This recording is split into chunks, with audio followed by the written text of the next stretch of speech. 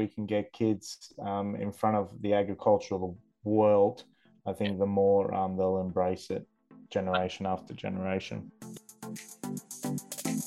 G'day and welcome to this week's segment of Farm Yarns, where we dive behind the audio to find out who inspires our guests, what motivates them, what they would like to debunk, and also what resources they lean on to get the most out of their agri business. So let's get down to it. Farm Yarns.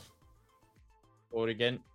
Well, Lawrence, we had you on earlier on in the week talking everything Case IH within the sugar industry, and your passion really shined through the clouds there and came down. And for those that not in the industry, caught a glimpse of it, and those in the industry actually had a good little update to see what the innovation is going on. But welcome to Farm Yarns, Lawrence. Thanks, Jack. Thanks for having me again. Absolutely. So we're getting into a different industry here, and routines may or may not change. But what's your morning routine?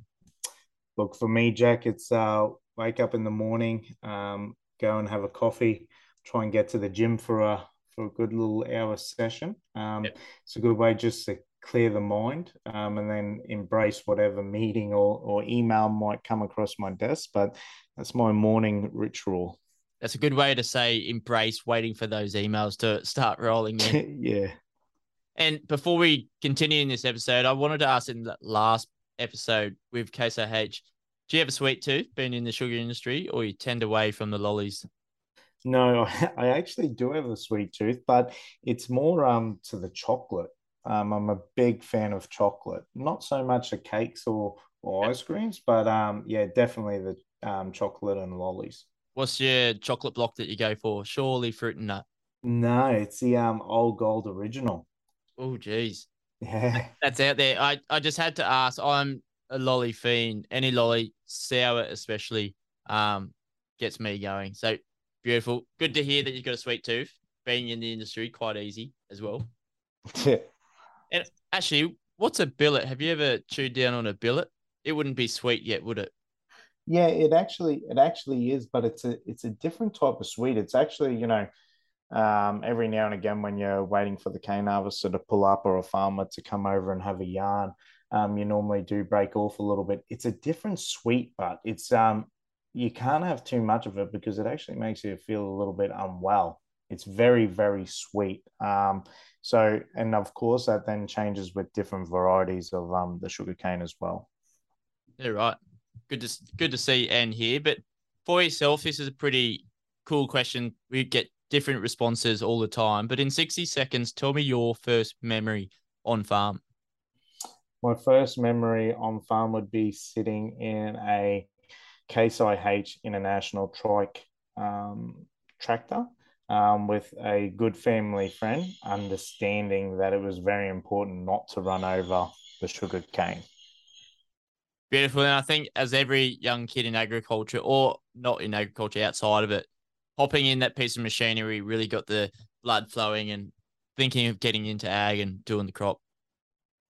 Definitely, definitely. I think the more that we can get kids in front of the agricultural world, I think the more they'll embrace it generation after generation. Yeah, 100%. And wherever their senses are, hopping in the tractor maybe for one person, but also doing the office works or something for the younger ones, maybe what they're more inclined towards. But for yourself, along your professional and also personal experiences, being a generational farmer, who's been your most influential person in your life? Would be my father and uncle. They're two people that joined the industry at a very young age. My father joined the industry at the age of 14, Yep. and still continues in the industry today. And also my uncle, the industry has taken him all around Australia, working wholly and solely on agricultural equipment. Unreal. That might be just another piece of farms advice we might have to tap into later. We'll have to get the details off you. Yep, more than happy to have a chat. Absolutely. And a myth you'd like to debunk about the sugar industry, is there any out there? No, not really.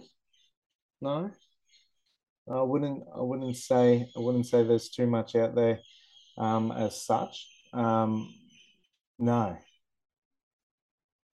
All good. And how do you look at risk in life and work? Look, for me, risk both in life and at a work level, it's all about trying to take the risk, but having the control on the risk. So then you can control the outcome and make sure that it's a measurable outcome. Risk, I think, allows you to grow, both as a person and your knowledge.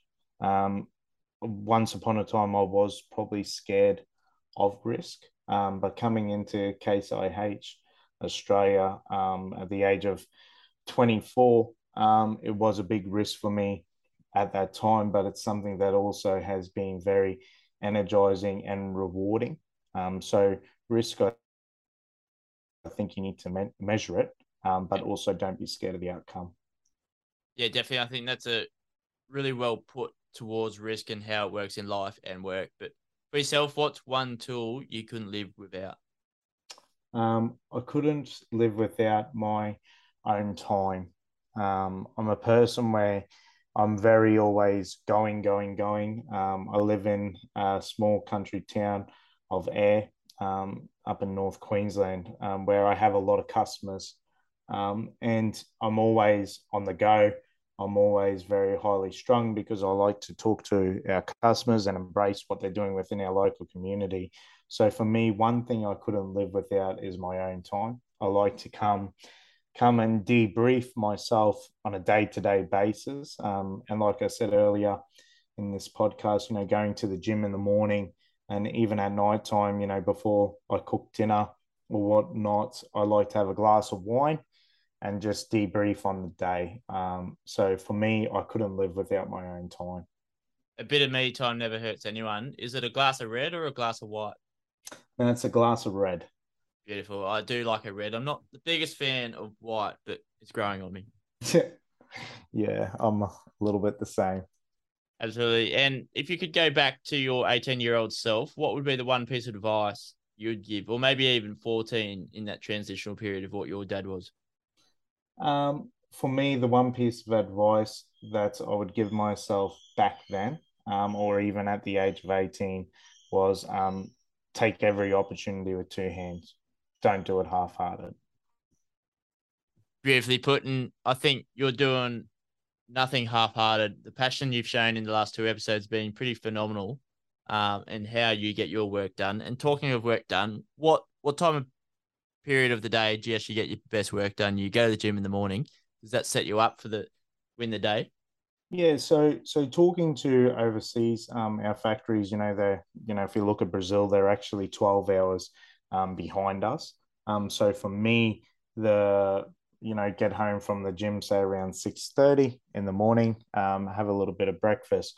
Normally in front of the computer or the download of the emails has already happened. So from 7 o'clock till 9:30 is probably my peak time. I like to punch everything out that I have to have either answered or questions I would like to ask to the factory Yeah. or to the platform teams.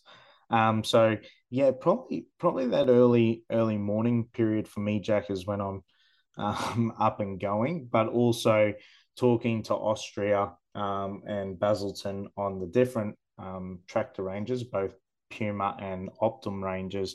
It's then again, say from 5 o'clock to 7 o'clock at night. So they're probably my two peak periods. Well managed, and especially across different time zones too, I'd imagine. Yeah, yeah, and also in saying that the guys on the other side of the world are very understanding as well, which is good and helps. Good to hear. And what would be your number one productivity hack? You may have touched on it a little bit before, but can you expand on it if that's the same thing? Yeah, it definitely is. Like for me, I think it's about trying to clear your mind from one situation to another situation, trying to take the emotions and the effects out of play. Yeah. For me, Jack, customers are front and center of everything that I do. From a work point of view, for me as a personal person, it's about um, friends, family, partners in life. I think for me, I try and give it 100%, but I also give each different situation 100% of my mind, 100% of my ability, and carrying over some of the feelings and emotions from one situation to another does dilute the outcome. So for me, and something, Jack, if you ever get time, look it up on YouTube. I love it so much. It's called Your Third Space, allowing yourself to be distanced from the last thing that you came out of and putting 100% into the next. Beautiful. And I think you're the man with all the answers. Did you always want to be in agriculture? Yes. Yeah. So I think for me, it also started, very, very, very young. I've got an Italian heritage, and my nonno always used to have his own veggie patch, and understanding, when a plant would turn into seed and then turn into a new plant the following year, or preparing the ground for the next veggie patch. I think dirt was always under my nails, and I really, really did enjoy it. I also did enjoy building. I used to be a kid that used to muck around with balsa wood boats, or Dad used to bring me home an old whippersnipper from the dump that I used to pull apart and try and understand. So agricultural, pulling stuff apart, thinking of different ways, was definitely always in my mind. And I think agricultural brings all of that together. Yeah, it certainly does. And I think when I was a kid, I used to pull everything apart and I'd see the motor in a old washing machine. I was like, I'll turn that into a boat. Never happened, but I had the idea, so that's what counts. Yeah. And that's what's great about agricultural, is about having the ideas and the dreams, and being able to bring them alive for a different outcome or a better outcome. 100% and well put. But for this one, we'll end it in a tongue twister and another question after. But if you weren't doing what you're doing, what would Lawrence be doing? Um, Helping people with mental health. I am very, very passionate about that situation within agricultural. It can be sometimes a very lonely place out in the farm. It can also be a very lonely place when you're sitting in a header or a cane harvester, or even a tractor for that sake, there by yourself. So for me, again, it's mental health. It's about keeping that glass full for the right reasons. So if I wasn't doing what I'm doing today and loving what I'm doing today, it would definitely be working in the mental health system.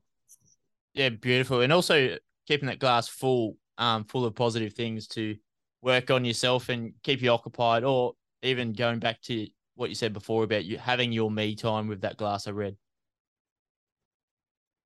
And I think that can be quite powerful as well. So, but if you have anyone working within mental health streams, I'm trying to deliver an episode a month or something just to keep that in front of mind for farmers out there. So there'll be something else to talk about. Yeah, great. I work with a local group here, that I'd be more than happy to talk about. Cause, which was developed many years ago, due to a terrible situation. And yeah, we do workshops all around Queensland, trying to get people more aware of mental health, and how life changing it can be by having that conversation with someone, and actually asking the words, "Are you okay?" Yeah, amazing, Lawrence, and good to see it's happening up there in Queensland as well. And but before you go, we need some good book recommendations. Are you a bookworm within agriculture or further afield, fiction, non-fiction? Look, I do like to read. I wouldn't say I'm the best reader, but I do like to have a read. And it was actually recommended to me by a very close friend earlier this year, called The Happiest Man on Earth. I don't know if you've heard that, but it's about a person that went to war, but then also went through all the terrible different camps, but then also came out of the other side and made some big changes, and made some big push forwards in his own life, and also changed other people's lives. So for me, The Happiest Man on Earth is a very dark story, but comes out with a beautiful light at the end of it. And I think that's also what we do in agriculture. We sometimes have the downs, and when the downs are down, the ups are always definitely higher, and we try to bounce back as high as we can. So for me, I do take a lot out of The Happiest Man on Earth. Look, it took me a long time to read it because I was coming backwards and forwards from it, but it's definitely a book that I recommend to anybody out there that likes a good read and something that really gets you motivated to make a difference. Absolutely. And I think it may have changed you because coming off these 2 episodes, you've done really well. And I've actually got that book sitting on my shelf. I just haven't got around to reading that one. I've got a fair few in front of it currently. But well, you got to read it, Jack. It's fantastic. Absolutely. It's a great recommendation. And off the back of that, thanks for coming on to Farm Yarns, Lawrence. Great to see the person behind the audio. What's going on and what's actually the key drivers of what you do? Thanks for having me, Jack. Appreciate your time. You can't actually see what I'm wearing for every conversation, but be sure I'm wearing a Farms Advice green, as I like to call it, kindly supplied by Stockman & Co. By the farmers, for the land. Jason and team over there do a stellar job, so check them out at stockmanandco.com. Get some quality work shirts, footy shorts, hats and more for this summer. Make sure you use the discount code that they supplied just for Farms Advice listeners, Farms Advice 10. Make sure you get into it. This Farms Advice episode does not stop here. Come and join the conversation on Facebook, Twitter, Instagram, or TikTok, and even join our Facebook group. Go to farmsadvice.com.au for more on this episode and spread the hashtag FarmsAdvice to your mates. If you can leave a review on Apple or Spotify, that will let other farmers find us too. But until then, see you next Tuesday. In the spirit of reconciliation, the Farms Advice podcast acknowledges the traditional custodians of country throughout Australia and their connections to land, sea, and community. We pay our respect to their elders, past and present, and extend that respect to all Aboriginal Torres Strait Islander people today.